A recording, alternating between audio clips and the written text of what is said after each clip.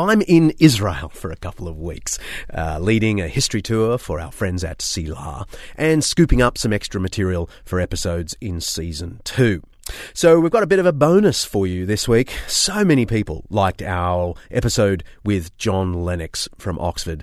We decided to play the entire interview with some bonus stuff you haven't heard. I'm John Dixon, and this is Undeceptions.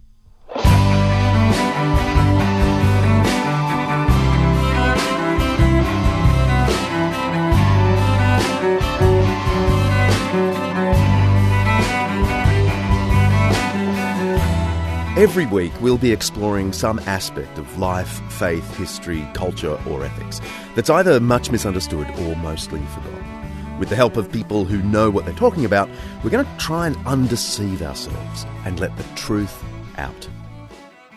John, you've had a long career in maths and science. Is this just because you have a math-science brain and were attracted to what you were good at? Or is there a deeper love of this way of thinking about reality? That's quite difficult to say, because looking back, I was first attracted to arithmetic simply because I was good at it. And at the little primary school I went to, I was known to be the only pupil who ever asked for extra homework, which I did on a regular basis. And I suppose that meant that I got rapidly interested in mathematics. But I wondered quite a bit because I then had a brilliant languages teacher, so I got interested in grammar. I loved Latin grammar. And of course that relates to mathematics because pure mathematics is a compressed language. So gradually it filtered out that my main interest was there in mathematics. But why I concentrated on it in the end was simply the opportunity to go to Cambridge, because I wanted to do electrical engineering. And the school headmaster told me I had a chance of getting into Cambridge, but only for maths, because they didn't have teachers who could teach physics and chemistry to an advanced enough level. So I took advice and took the chance. So I ended up at Cambridge doing maths. So that's the decision process. Your introduction to the clash between religion and science was pretty confronting. A professor at Cambridge gave you a dressing down, I read in your new book, and said something like, you'll never excel in science if you keep this God business up. That's right. Can you tell us about that? He wasn't simply a professor, he was a Nobel Prize winner. And what happened was there was a special scholars' dinner, and I sat beside him. I was placed there. I'd never met him before, nor had I ever met a Nobel Prize winner before. And I thought, this is going to be very interesting because I can do my usual thing and play Socrates and ask him questions, which I did. But I noticed the nearer I got to the God question and his relation to the bigger issues of science and so on, the more uncomfortable he got. So being a kind Irishman, I backed off. And he turned to his next neighbour. And that was it, as far as I was concerned. But at the end of the meal, we were just dispersing, and he said, Lennox, come to my room. And it just sounded a little bit threatening. You know, it wasn't really an invitation, it was a command. And I found myself a few minutes later in his room, and he'd invited, I can't remember who exactly, but 2 or 3 senior people. There were no students. And he sat me down. And as I recall it, they stood round, and he said, now, Lennox, do you want a career in science? And I said, yes, sir. Well, he said, this evening then, in front of witnesses, you need to give up your naive belief in God. Astonishing. I couldn't help reflecting subsequently that if he had been a Christian and I'd been an atheist, he would have been in trouble with the university authorities the next day. But he felt he could browbeat me, you see. And I managed to gather together enough presence of mind to say, I would like to know from you what it is that you can offer me that's better than what I've already got. So he immediately quoted Émile Bergson, of course expecting that I'd never heard of Émile Bergson, but then I'd read C.S. Lewis. And Émile Bergson turned out historically to be a very bad choice because he said late in life that he really wished he'd become a Catholic. But anyway, I said to this Nobel Prize winner, I said, look, if that's all you've got to offer me, I'll take the risk and stick with what I've got. It had a profound effect on me, and I remember resolving if ever I got the chance to be in any kind of academic position where I could talk about these things, that is the last thing I was going to do, is browbeat, but rather put arguments into the public space and let people decide. So it was a seminal moment. We often hear that the higher up in science someone goes, the less likely they are to be a religious believer. What do you make of that claim? Well, I think it's complex to answer it. The first way I would look at that is historically. Let's take Nobel Prize winners between 1900 and 2000. I'm told that over 65% of them believed in God. So that rather flows in the opposite direction.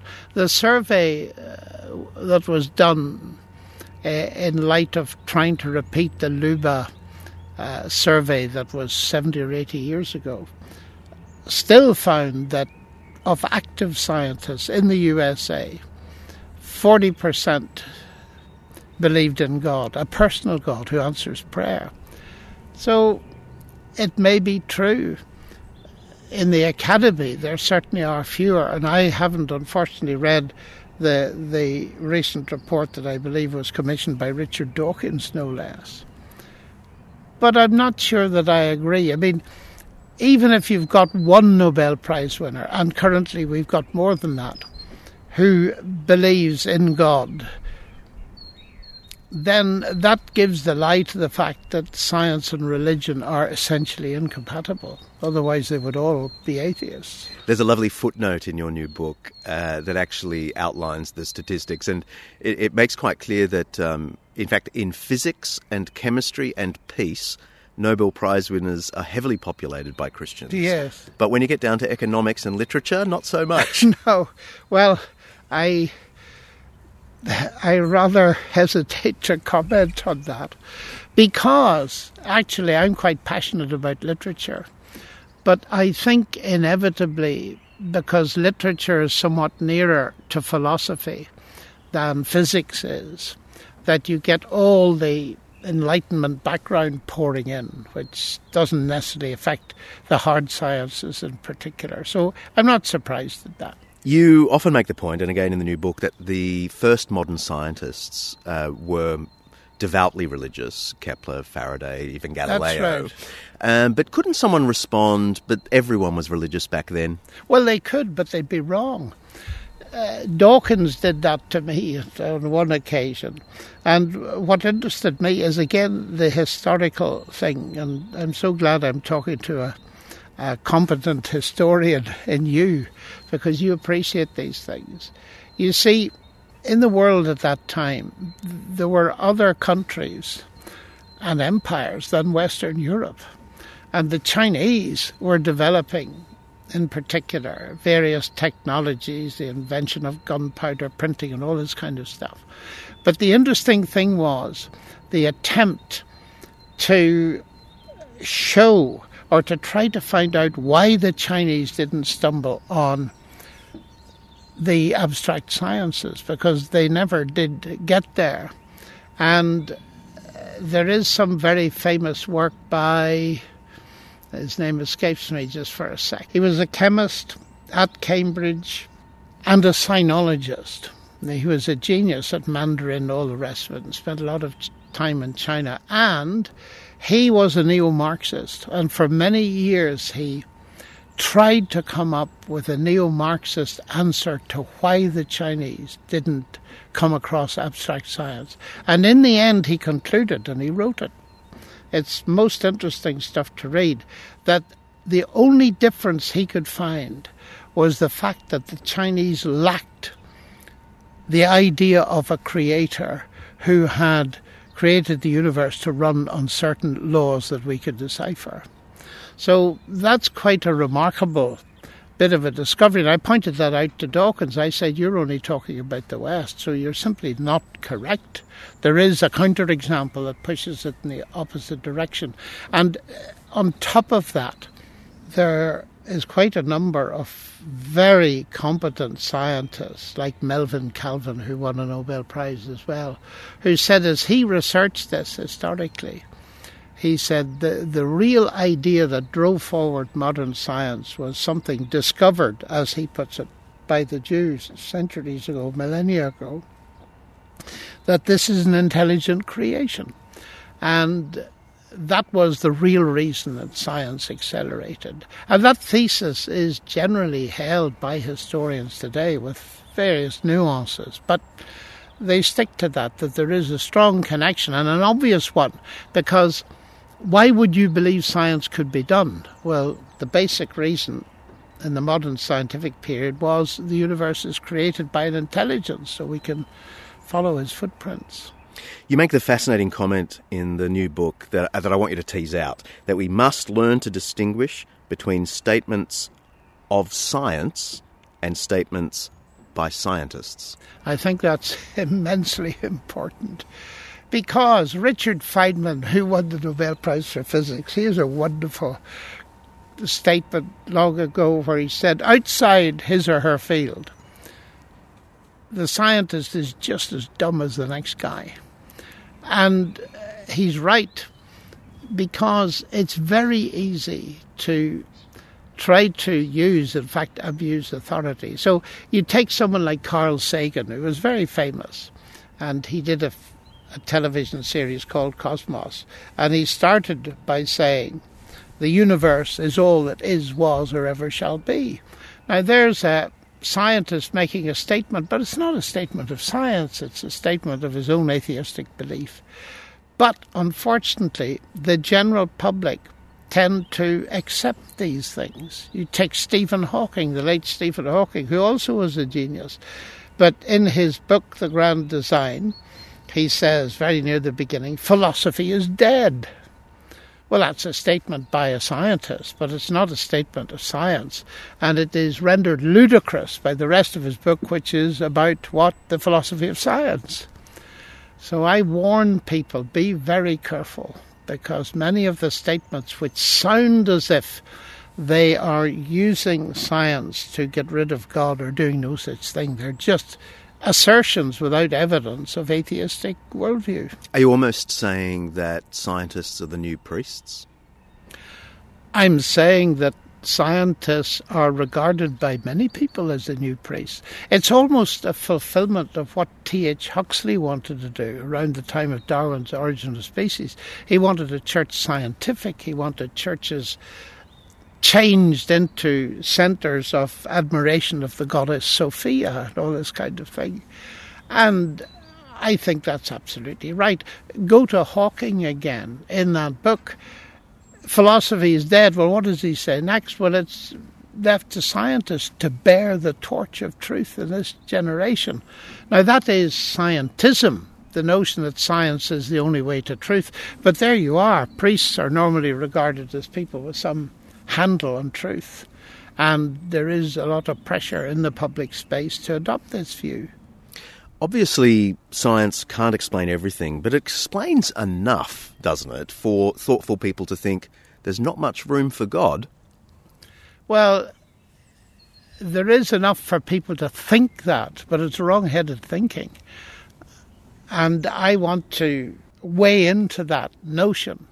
Certainly, I admit, not only admit, I welcome it. Science has done marvels in producing the technology that we all enjoy and so on.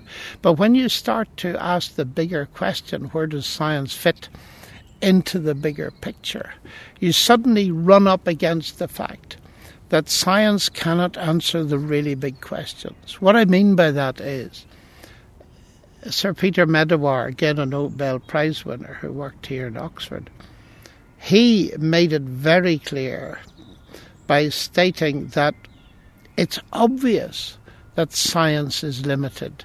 It can't even answer what he called Karl Popper's questions, but they're really the questions of a child, as he put it. Where do we come from? Where are we going? What is the meaning of life?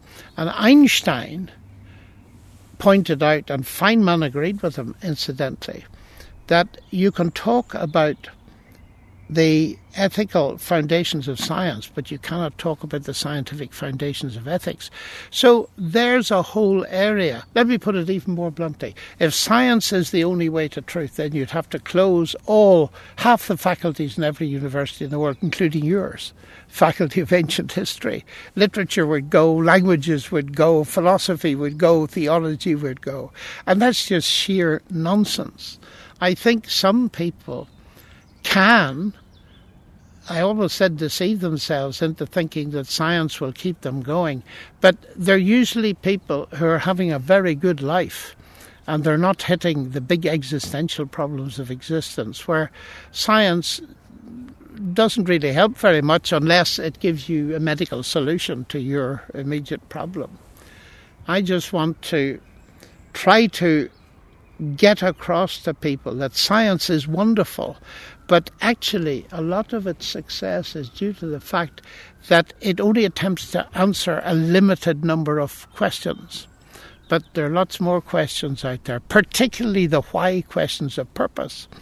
And it's very easy to adopt Dawkins' attitude to say these questions are meaningless, but they're not meaningless. People ask them and have done for centuries. And in fact, they tend to be more important than the how questions. But even leaving aside the existential questions, which are obviously important, couldn't it be said that science can fully explain the material universe? No, I don't think it can be said. You see, that raises the question, what do you mean by science explains something? And in my days at school, I was taught the law of gravitation, and I used to enjoy teaching it to students and deducing the elliptical orbits of the planets from it. But what I didn't get clear at school was that the thing the law of gravity didn't explain was gravity. And Newton realized it. Later, when I read Newton, I saw the famous statement, non fingo hypothesi, I do not make hypotheses. That is, I'm not pretending to tell you what gravity is. I can give you a wonderful mathematical equation that you can work out the behaviour of heavy bodies in motion relative to each other under gravity, but I don't know what it is. And therefore, a scientific explanation is rarely comprehensive, even within science, to go no further. And a lot of this whole topic revolves around what do you mean by explanation. And in the book I explain it very simply, in the hope that even some professors can understand it, by asking the question that you get asked at school, why is the water boiling? Well, because the the molecules of water are being heated up by the Bunsen burner, and they're getting agitated, moving faster and faster, and that's why it's boiling. But equally well, I can say it's boiling because I want a cup of tea. And that's very simple, but it indicates that there are two levels of explanation. They don't conflict, they don't compete, they complement. And interestingly enough, people have been enjoying tea for millennia before they knew anything about heat transfer and heat equations. The point being that when you say explain this, the scientific explanation is usually incomplete, and it usually doesn't deal with the most important aspect of it. And that's why all I simply want to do is say scientific explanation is marvellous, but be careful. It's not exhaustive. And in fact, by simply sticking with it, you may be missing a far bigger answer to a far bigger question.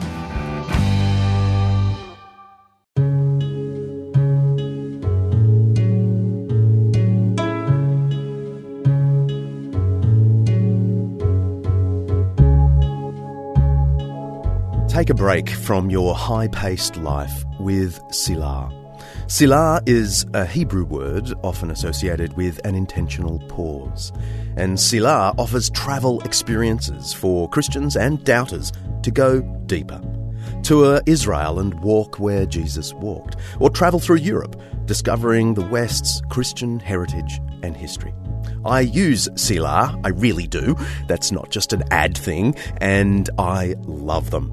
visit mysilah.com.au. That's myselah.com.au. Hey, while I've got you, I want to ask a favour. Underceptions is a new podcast, and it really helps other people find us if you rate and review us on iTunes. And don't forget to subscribe while you're there so you don't miss an episode.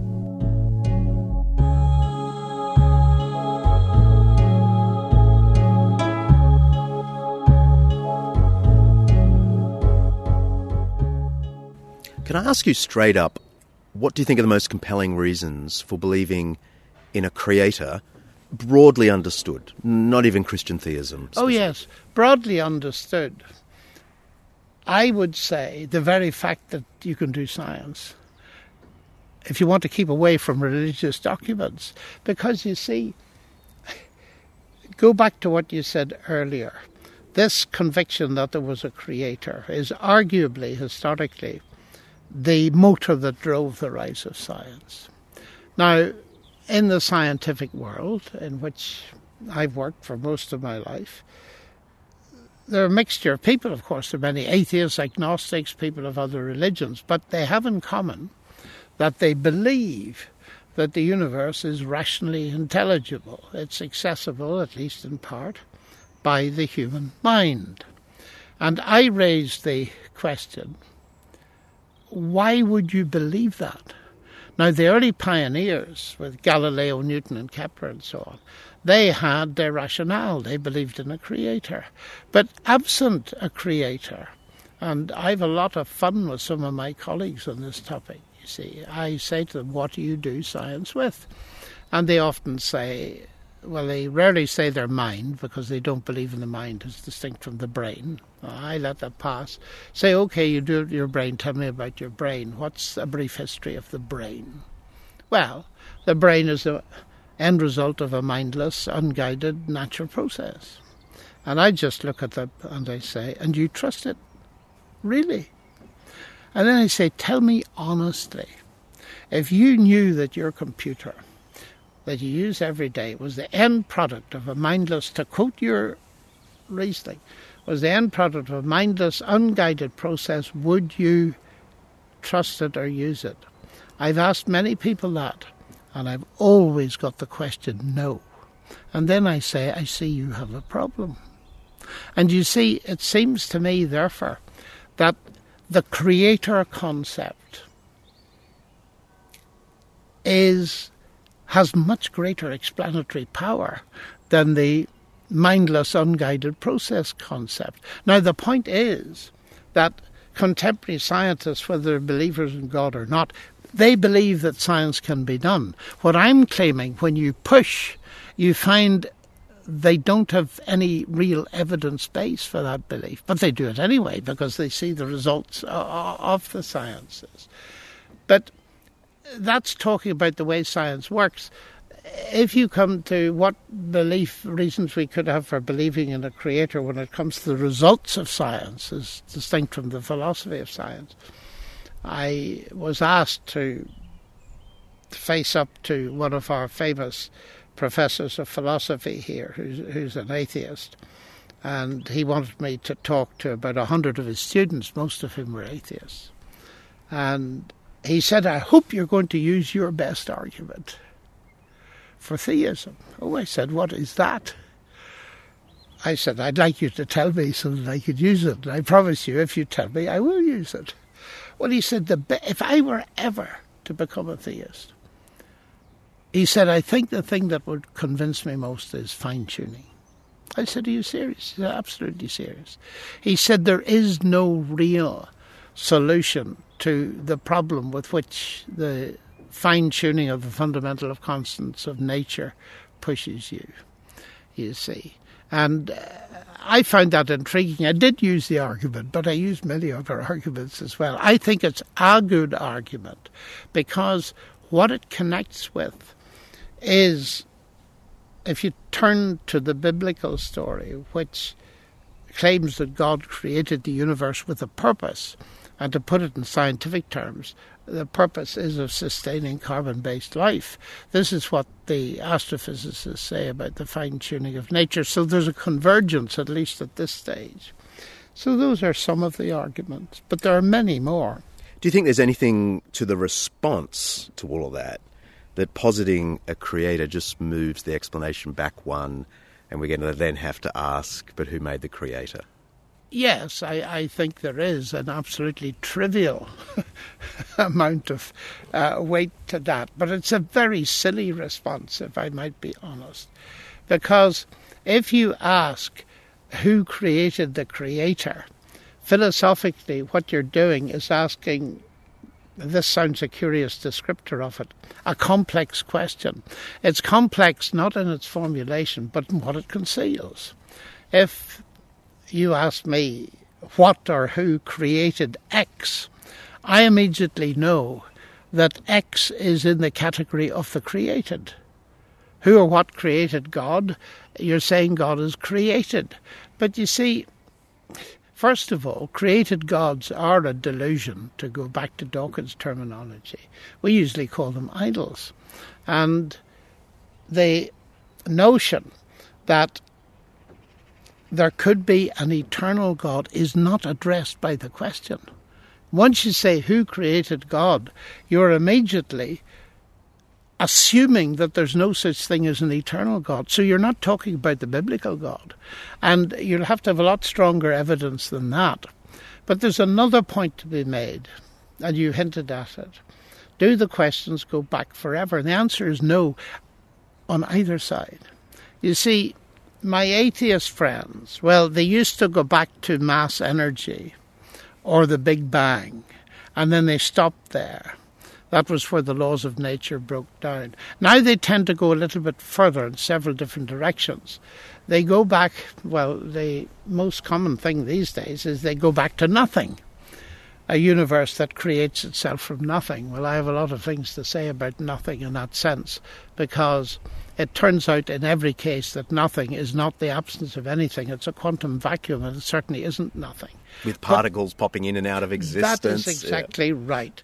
I got the opportunity, actually, to do a debate in no less than the Harvard-MIT Faculty Club. And my debating partner was Alan Guth, who's the father of the theory of inflation. And I warned them in advance that if you choose a topic, the topic was God and inflation, you see. I said what he'll do is give you a seminar on his work. And that's exactly what he did. He's a very nice chap.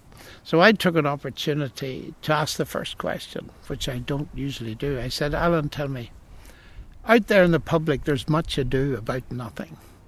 And when you as an astrophysicist use the term nothing, do you mean the normal, ordinary, philosophical sense of the word absence of anything? He said, no, we do not. And I said, thank you very much. And they haven't solved the Leibniz-solved problem. Why is there something rather than nothing? You see, to put it more accurately, I think it's important to say from the biblical perspective, the universe is made out of nothing physical. It's not made out of nothing. Its source is God, who is not physical but is spirit. But that's a matter for further exploration elsewhere. I have atheist friends who like to point out that atheism is the neutral position, since it basically just fails to find positive reasons to believe in God. You're not so sanguine about the neutrality of atheism, are you? Oh, I don't think it's neutral at all. But it's neutral in one sense, which they think they can get away with. Theos. There is no God. So what's the big deal? And to take Dawkins as an example, the God delusion is not a one-page document saying there is no God. It's about 400 pages giving you what I would call the positive flip side of atheism, which is the philosophy of naturalism. So I don't buy into that it's no big deal. And certainly I don't buy into the idea that it's neutral. Everybody has a worldview. And roughly speaking, very roughly speaking, people either are somewhere in the theistic spectrum, somewhere in the atheistic spectrum, or somewhere in the pantheistic spectrum with perhaps the relativists, but most of them belong to one of those three anyway. So I just want to say that there is a table at which every worldview has a right to sit and a right to argue its case. And the case for atheism is not simply saying, well, it just simply means not believing in God. Well, what's the evidence that there's no God? And they want to give you that evidence. So they don't really believe what they say. You've talked a lot about mathematics and rationality and the laws of nature and all that sort of thing. Isn't all of that a little bit at odds with believing in miracles? Because I know you're also a miracle believer. I mean, even if there is a rational mind behind the universe, isn't that at odds with these miracles that break the rationality of the universe? Well, it could be at odds with some claims for miracles. I hope I'm not gullible and believing every claim for miracles like weeping statues and all this kind of stuff. But the basic issue behind your question goes back essentially to David Hume, but not really, because it was raised long before him, that miracles are violations of the laws of nature, and therefore we can't, in the end, really believe in them. Well, I reject that descriptor, and it's interesting that in late life I was granted an interview with Anthony Flew, who was Hume's great interpreter and the Dawkins of his day, actually. And I asked Anthony Flew, what about the argument against miracles? Anthony Flew said, my books were wrong and I'd have to rewrite them and I'll never get the chance. It was a very honest statement. And I think the way to see that Hume was wrong, well, he was wrong on many things. It was interesting, he talked about miracles being violations of the laws of nature because Hume didn't really believe in cause and effect, so he couldn't set up a law of nature. But leaving that aside, this idea of violation of a law fits much more easily into the realm of jurisprudence. You know, in America you see the signs on the side of the road, if you park illegally, violators will be towed. And I think Lewis has got it absolutely right to show that the problem lies in two concepts of law. One is the mathematical concept, the other is the legal concept. And he tells this lovely little analogy to illustrate it. He says, if I'm in a hotel and I put £100 in the drawer on the first night and 100 on the second night, so 100 plus 100 is 200. And on the third morning I wake up and there's £50 in the drawer. What do I conclude? That the laws of arithmetic have been broken or the laws of England? Well, of course, I conclude the laws of England have been broken. But why do I conclude that? Because the laws of mathematics have not been broken. And the reason I recognise, and here you can extrapolate to a much bigger scene, my mistake was to think that the drawer was a closed system of cause and effect, and therefore there's nothing outside it that could come in and feed something in or take something out. I was wrong. And mathematics cannot say to the thief, stop, stop, stop, you're about to break the laws of arithmetic. That's absurd. It's our knowledge of the laws of arithmetic, and in a more general sense, it's our knowledge of the laws of nature that enable us to recognize a claimant for miracle. If you didn't know that dead bodies stayed in the ground, well, the resurrection of Jesus would be no big deal. But the point is, in the world of the New Testament 20 centuries ago, they knew the relevant laws of nature, and that's why they recognized it as a miracle. So Hume is multiply wrong, I think. And therefore, people say today that science and miracles clash. No, science can tell you nothing. In a way, plus or minus, although you have to be careful with that.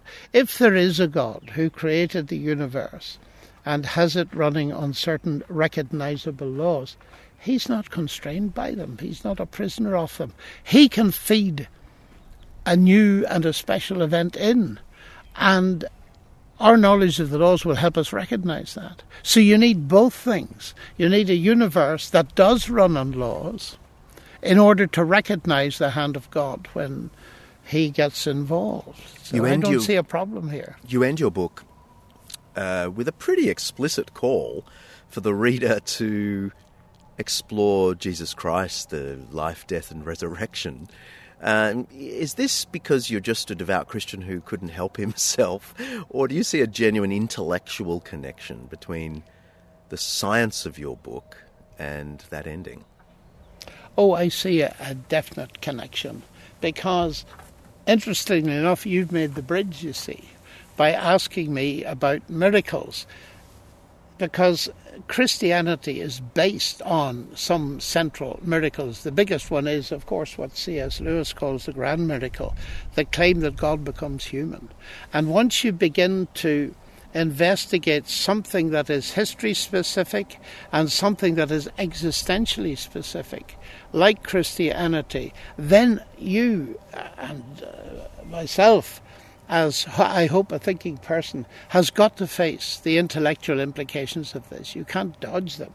And it's not because I'm an enthusiastic Christian who can't help himself. It's because I'm an enthusiastic Christian who sees an intimate connection with the God who reveals himself in the universe, and if you like, in the fact that we can do science, with the God that reveals himself in a history-specific dimension, and in particular in Jesus Christ. And what we have to do here is to realize that science and rationality are not coextensive. History is a rational discipline, and clearly we cannot apply the normal inductive method on the resurrection of Jesus. You can't repeat it in the lab to see what happens. But we can use a very powerful method that all historians and legal people use, and that is inference the best explanation, and ask ourselves, where does the rational evidence of history point? Which is why I feel that your discipline is immensely important, because the trouble is with many scientists, once they meet the historical claims, they just dismiss them as if history had no rational discipline to itself. And that gets me very irritated. So the end of that book was really written to answer a question that I get asked more and more. You're a scientist, you believe in testability. Well, the answer to that is twofold. One, yes, I do for things that can be testable. But a lot of science has to infer to the best explanation, because you cannot repeat the history of the universe to see what happens. For example, can you test Christianity? Well, what would that mean? It would mean testing historically the issue of the resurrection. Is there historical evidence for it? And I think that there is, but that's another story. But then, can you test it experientially? And the way I approach that is simply to observe that Jesus makes fundamental claims, truth claims. And he says that if people trust him and as Lord and Saviour, then they will receive certain things. One of them is peace. Now, most people know whether they've got peace or not. They will receive a new life. They will receive a new power. They will receive forgiveness. And that's very meaningful to people. And the way I approach this is just to say, look, whatever you make of this, I meet people and they're in a mess basically. They may be drug dependent, suicidal students, etc., etc. They're utterly miserable. And then you meet them 6 months later and they're totally changed. And you say, what happened to you? And they say something like, I became a Christian, or I met Jesus, or I got converted. They may use very different language. But when you see that again and again, you're tempted to put 2 and 2 and make 4 and say, look, there's actual evidence in people's transformed lives that this is true. And from where I sit, the proof of the pudding's in the eating. If that were not happening, then I'd be sceptical of the whole thing. So it's a cumulative argument. Intellectual arguments, arguments from science, but also existential arguments and historical arguments. And that gives a full-orbed set of reasons for believing that Christianity is true. Final question. This podcast is called Undeceptions. What do you think is the greatest myth out there about science and religion? And can you please undeceive us? I think the greatest myth is that they are essentially in conflict. And that's simply true, as I've argued from the history of science. If they were in conflict, then Newton probably wouldn't have given us anything, nor Kepler, nor Galileo. It is a huge myth, and it comes about, I think, from a deep failure to see that the God explanation and the science explanation don't compete. I often say, look, God no more competes with scientific explanations, true scientific explanations for how the universe works, than Henry Ford competes with the law of combustion, internal combustion, as an explanation for the motor car. You need both. And what the great myth that's been set about is that the scientific explanation is enough. No, it is not enough, even within science. We'll return to our normal format in a fortnight, but next week we're going to drill down even deeper with the wonderful Professor Teresa Morgan from Oxford. Hey, if you've got questions about this or other episodes, I'd love to hear them, and in a future episode I'll try and answer them. Leave your question as a voicemail by calling 02 9870 5678, 02 9870 5678, or head to undeceptions.com. While you're there, check out everything related to this podcast and sign up for the Undeceptions newsletter to get access to bonus content and plenty more from each episode. See ya.